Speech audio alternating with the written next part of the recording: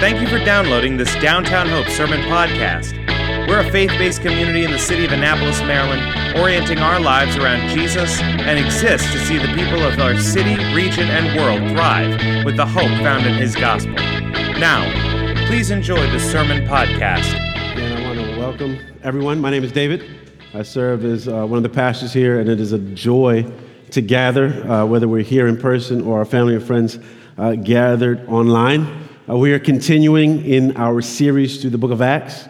This morning we find ourselves in Acts chapter 15, and we really want to focus in on the outpouring of unity. And so if you've been following along with us on our journey through Acts, we are at the halfway point, and this is a pivotal chapter.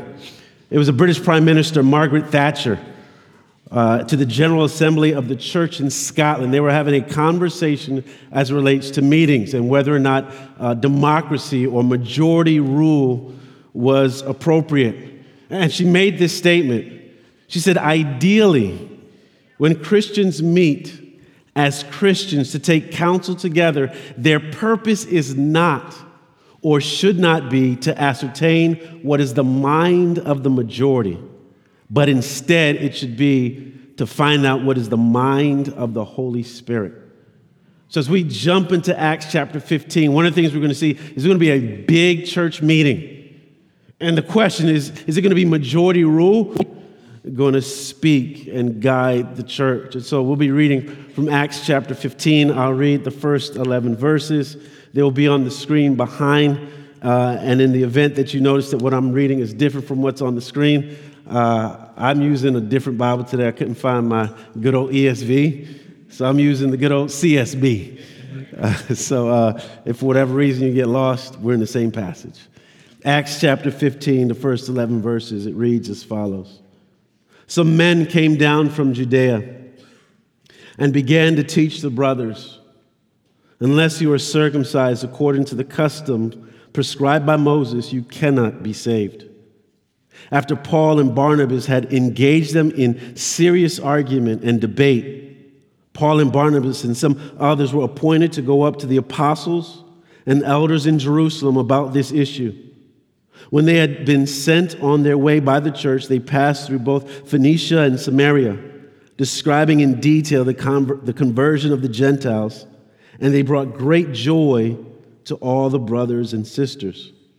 When they arrived at Jerusalem, they were welcomed by the church, the apostles and the elders, and they reported all that God had done with them. But some of the believers who belonged to the party of the Pharisees stood up and said, "It is necessary to circumcise them, the law of Moses." The apostles and the elders gathered to consider this matter. After there had been much debate, Peter stood up and said to them, "Brothers and sisters, you are aware that in the early days God made a choice among you, that by my mouth the Gentiles would hear the gospel message and believe. And God, who knows the heart, bore witness to them by giving them the Holy Spirit, just as He also did to us. He made no distinction between us and them, cleansing their hearts by faith. Now then, why are you testing God by putting a yoke on the disciples' necks that neither our ancestors nor we have been able to bear? On the contrary, verse 11, we believe that we are saved through the grace of the Lord Jesus in the same way they are." This is God's word. Let's pray together. And so, Lord, we look to you this morning with our hearts, the attention of our hearts focused on you. Oh, Lord, would you help us see Christ?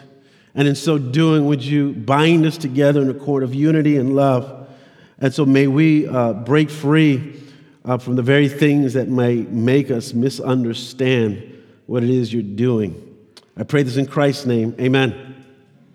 Acts chapter 15 is one of the most pivotal in the New Testament.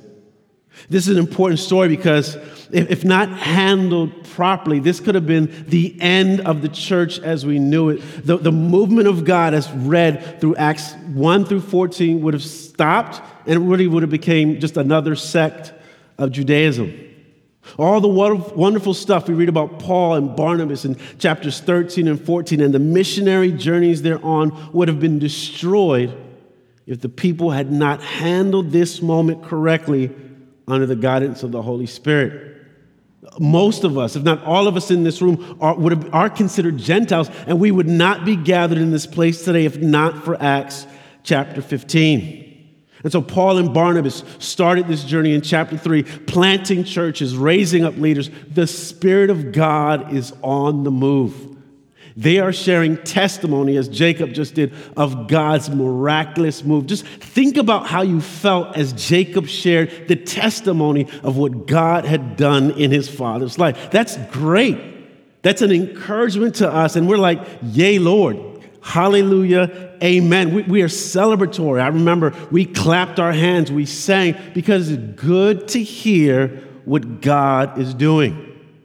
On this missionary journey, Paul and Barnabas, they are persecuted, and they now find back home in Antioch, and they are doing the same thing. They are sharing testimony of what God has done. Think about the excitement of the people in Antioch as they hear the mighty moves of God. Think about how thrilled they would have been as they listened to story after story of what God was doing. But unfortunately, when you get to Acts chapter 15, the mood changes. We go from excitement to people coming in and wrongly applying the law. And because they misunderstand the law in the context of this gathering, there's going to be confusion centering around the gospel. There's gospel confusion. And because there's gospel confusion, there is a need to clarify what the gospel is.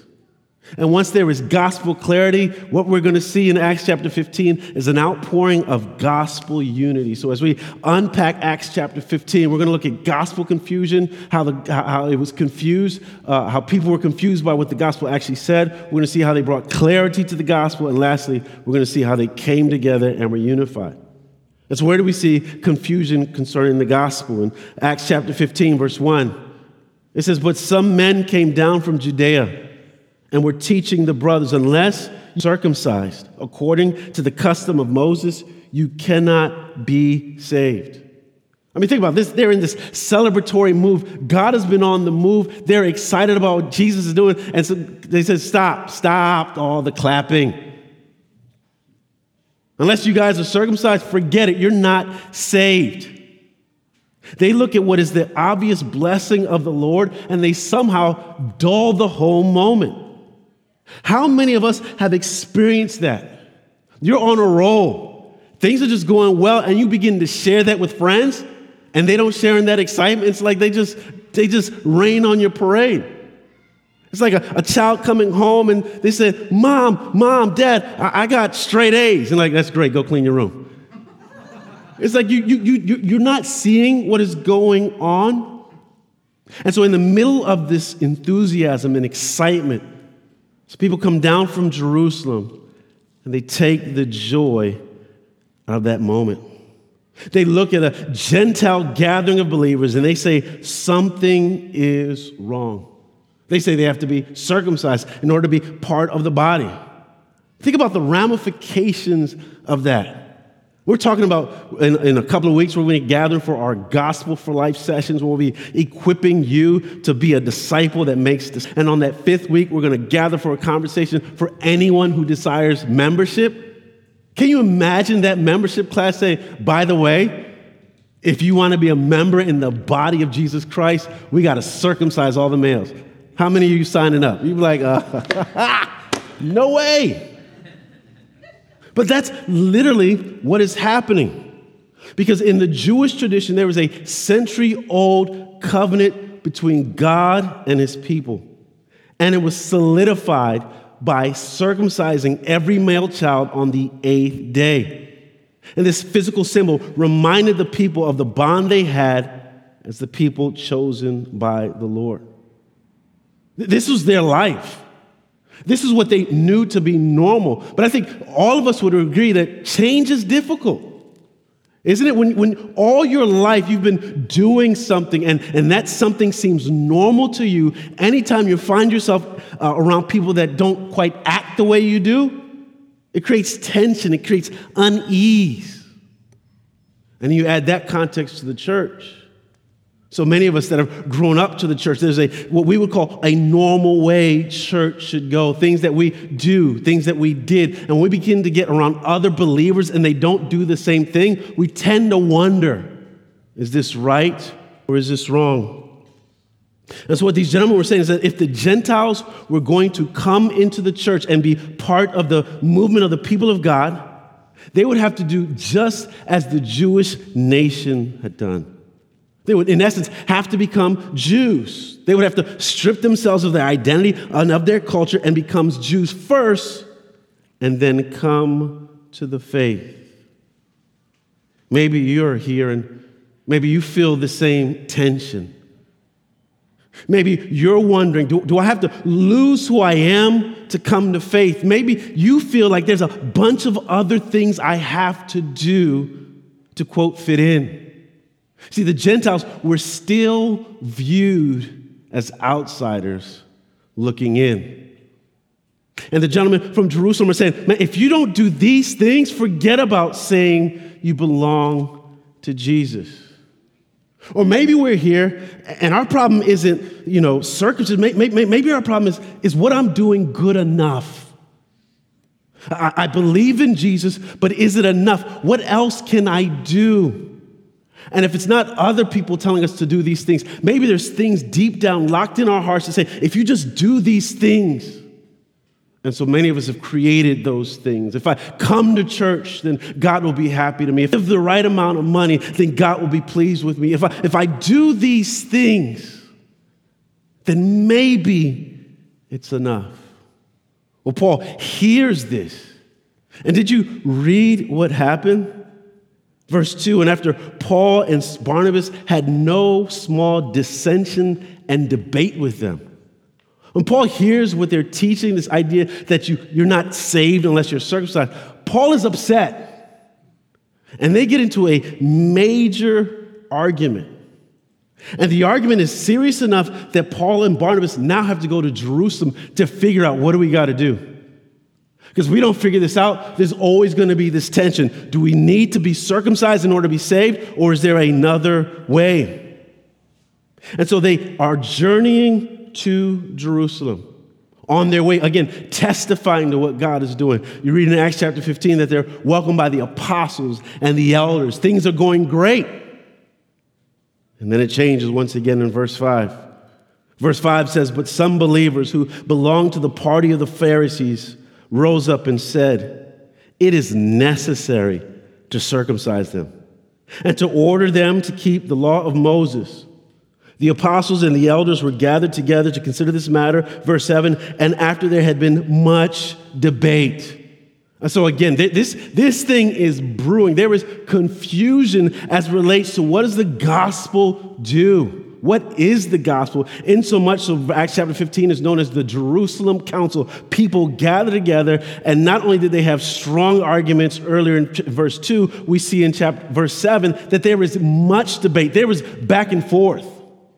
People from the Jewish believers are saying, you got to be circumcised. How dare you bring someone here that is not circumcised? You have the Gentile believers saying, man, I don't know about all that cutting stuff. I believe in Jesus. Y'all some strange folk if you're cutting folk. And they're literally fighting over this. There are literally believers who are saying, well, yep, the gospel is great. Jesus is great. He loves us. Jesus died for us. He was buried. He rose. He is now seated at the right hand of God. That is all good, but you also have to do this. You better do this. You better add these things. Otherwise, you can't be saved. I mean, think about that.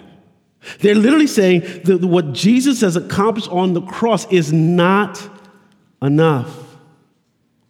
And again, before we lambast these Pharisees and these Judaizers, that this is a long-standing cultural precedent among the Jewish people, that if you are the people of God, you get circumcised. As we said earlier, change is hard. But here's where we get ourselves into trouble. When we blur the lines between Christianity and the cultures we come from, we tend to get ourselves in trouble. Unless we really grasp the gospel and the gospel of grace, we'll all have a tendency to look at our culture and we'll define our culture as righteousness. We'll define our culture as the gospel. Until you start acting like me and doing the things I do, I'm going to look at you and say, you're not there yet. And that's the challenge that is brewing. They misunderstood the law. The law was simply meant to be a teacher, a tutor that pointed us to our need for a Savior. But instead they're saying, no, without obeying the law, you cannot be saved. See, whenever you have Jesus plus something else, whenever you have Jesus and you say, well, I also have to do this, I have to follow these things, you lose the gospel. When the gospel becomes Jesus plus something, it is no longer gospel, and it brings confusion to what the gospel is. And so if there's confusion, there is a need for clarity, clarifying the gospel. And the Bible says in chapter 7, after much debate, you're going to hear people begin to share their perspective. And the first person on the scene to share is Peter. Now, if you're there and you're from the Jewish population, you say, yeah, Peter, you tell them. You tell them about, they got a cut. You laugh, but if you wouldn't be laughing then, you'd be like, Peter, I don't know what you're about to say, but be careful.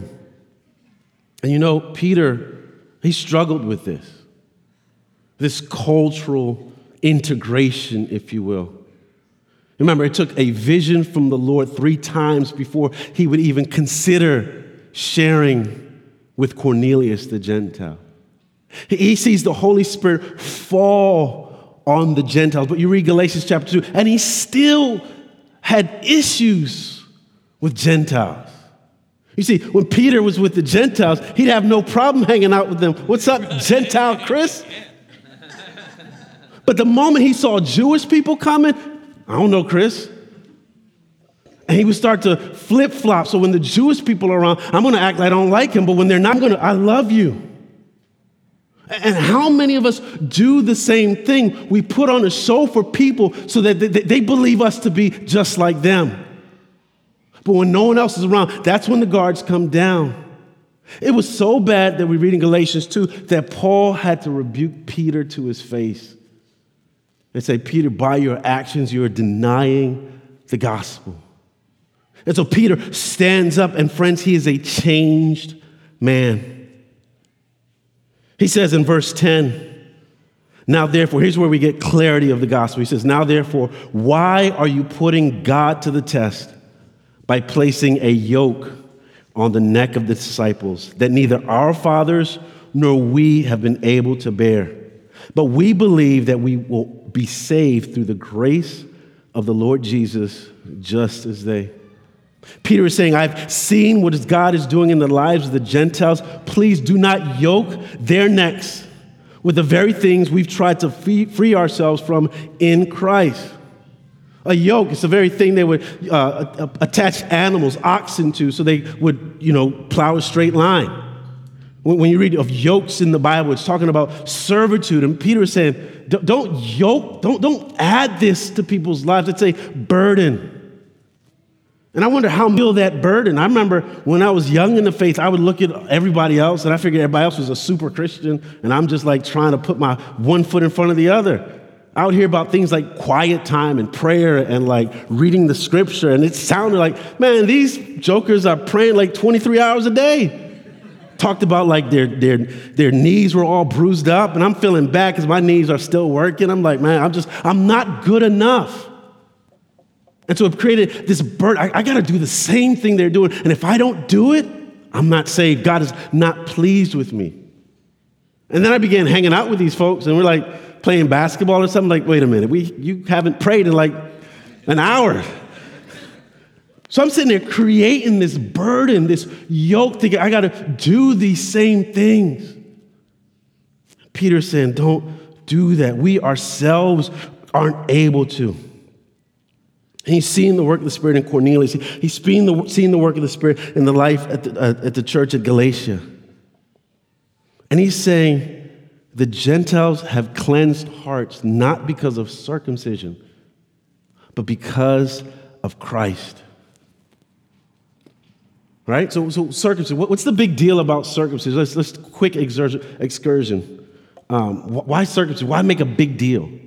So in circumcising the male, they were born, they would circumcise the flesh. They were cutting off flesh as a sign of the covenant that I belong to you, God. And what they're signifying is because I'm part of this covenant community, if I break the terms of the covenant, may I be cut off in the same way this flesh has been cut off. And it's a constant reminder for the people of God that don't do anything silly or you'll be cut off in the same way. And so the reason why Peter can say circumcision doesn't save you is because he saw something in Jesus Christ. What he saw Jesus himself being cut off. When Jesus was on the cross, he was cast away, he was cut off, and because he was cut off, we are now invited in. Because he was cast out, we can now be made clean in him. This is why Peter can say the Gentiles are saved by grace, not of circumcision. So the boundary that alienated people from God was sin, but salvation came through faith, not through circumcision. And so Peter makes his case. And not only does Peter make his case, James makes the case. When you read Acts chapter 15, James is a half-brother of Jesus.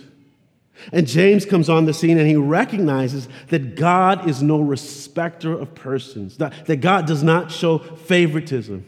James quotes Amos and says that God has chosen the Gentiles for himself, that God can pick any person or any group to be part of his people.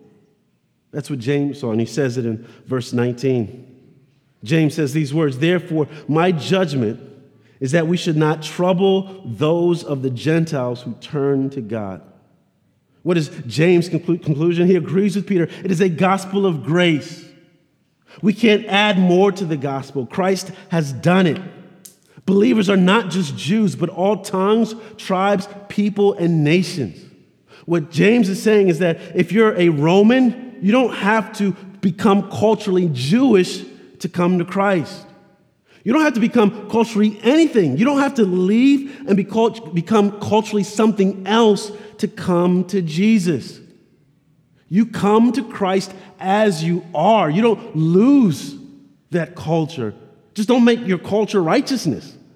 Don't make your culture the standard of good. Find your identity of Christ Jesus and celebrate who you are, but just don't let that be an offense to other people. And so they're clarifying the gospel. And not only do they clarify it, what we see in this passage is we see unity. We see God unity.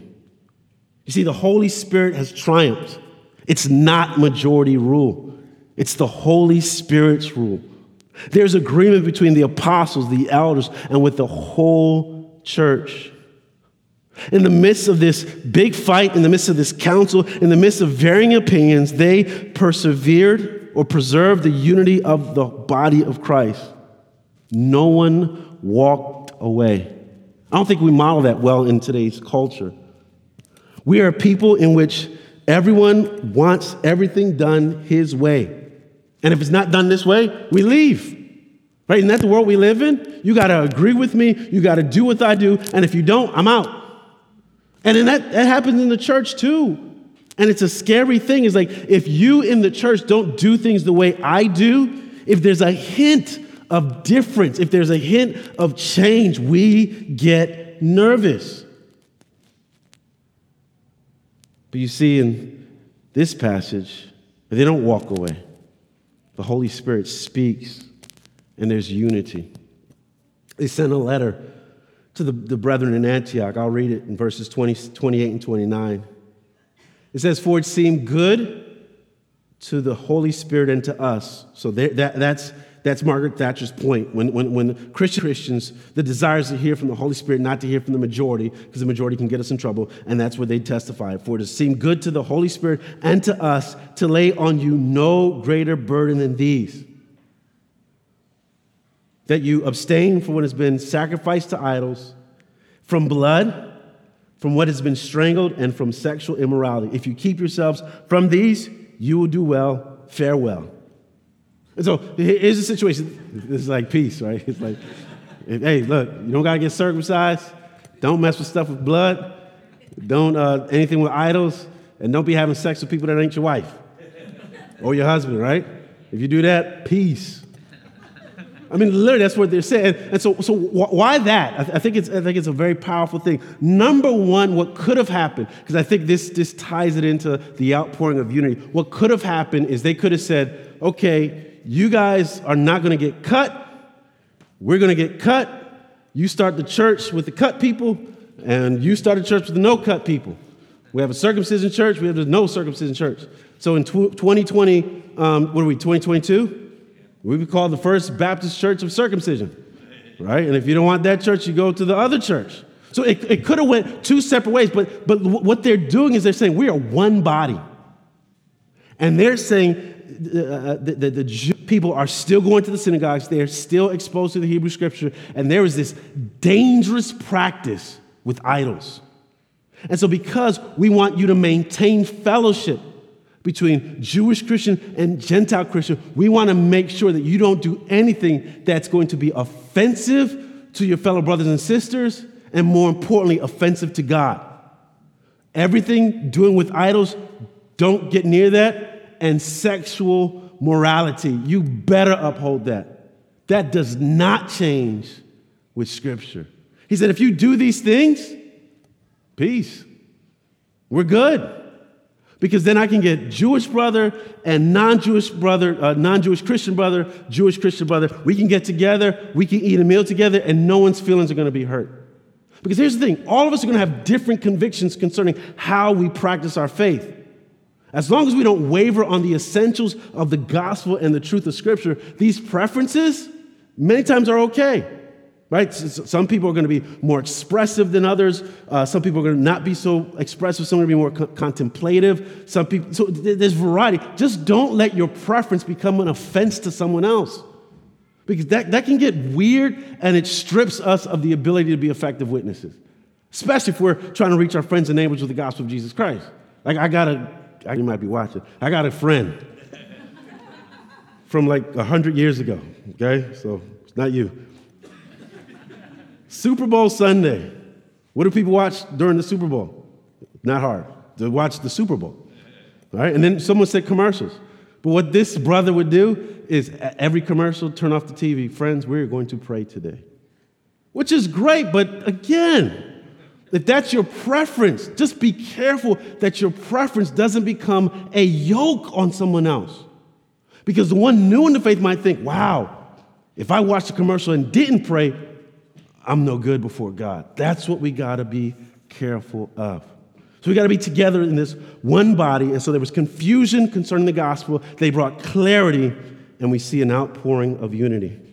And so the beauty of this passage is that people disagreed with each other very sharply. That is okay. We're not going to agree. It's okay, right? It happens. But they preserved the integrity and the unity of the body.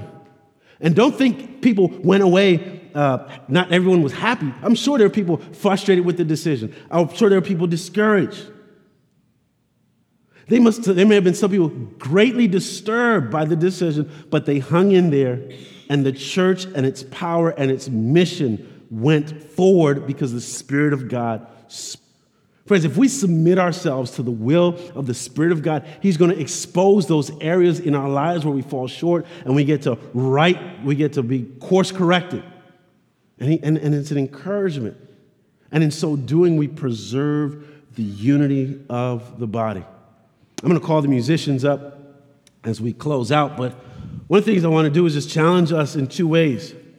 Number one, we're going to pray, and I want you to just reflect and just talk to the Lord about this. Maybe you're here, and maybe you are finding your righteousness, your salvation in the things you do. I'm not saying stop doing what you're doing, but if that's where your hope is in the things you do, you're going to be burnt out because you're going to constantly wonder, is what I'm doing good enough? Jesus has come to give us a yoke that is easy. And so I want to challenge you to run to him and believe the gospel, believe that God has done something in Christ Jesus. And as such, there's an invitation to you to walk in the freedom wherewith Christ has set us free. Or maybe you're here and maybe your understanding of righteousness is wrong. Maybe you need to be challenged in the areas of caution that the Jewish believers gave to the believers at Antioch concerning, a lifestyle that would be contrary to the gospel. And so maybe we're here and we need to repent and now place our hope in Jesus. But at the end of the day, my hope and my prayer is that the Spirit of God would do such a work for us that we would be a testimony to the watching world of what unity looks like in the context of diversity. So I want to give us a few moments to pause, to consider that, and to pray, and then we'll share communion together.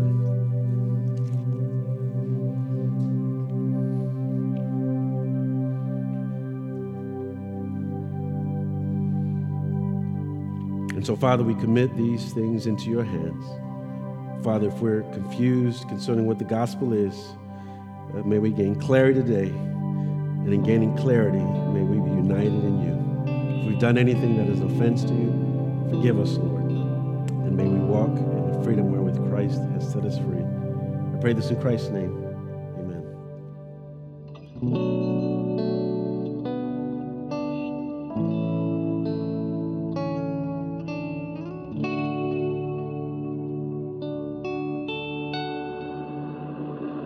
Reflecting the events of the past several days, a verse from the Psalms comes to mind today. I consider the heavens, the work of thy fingers.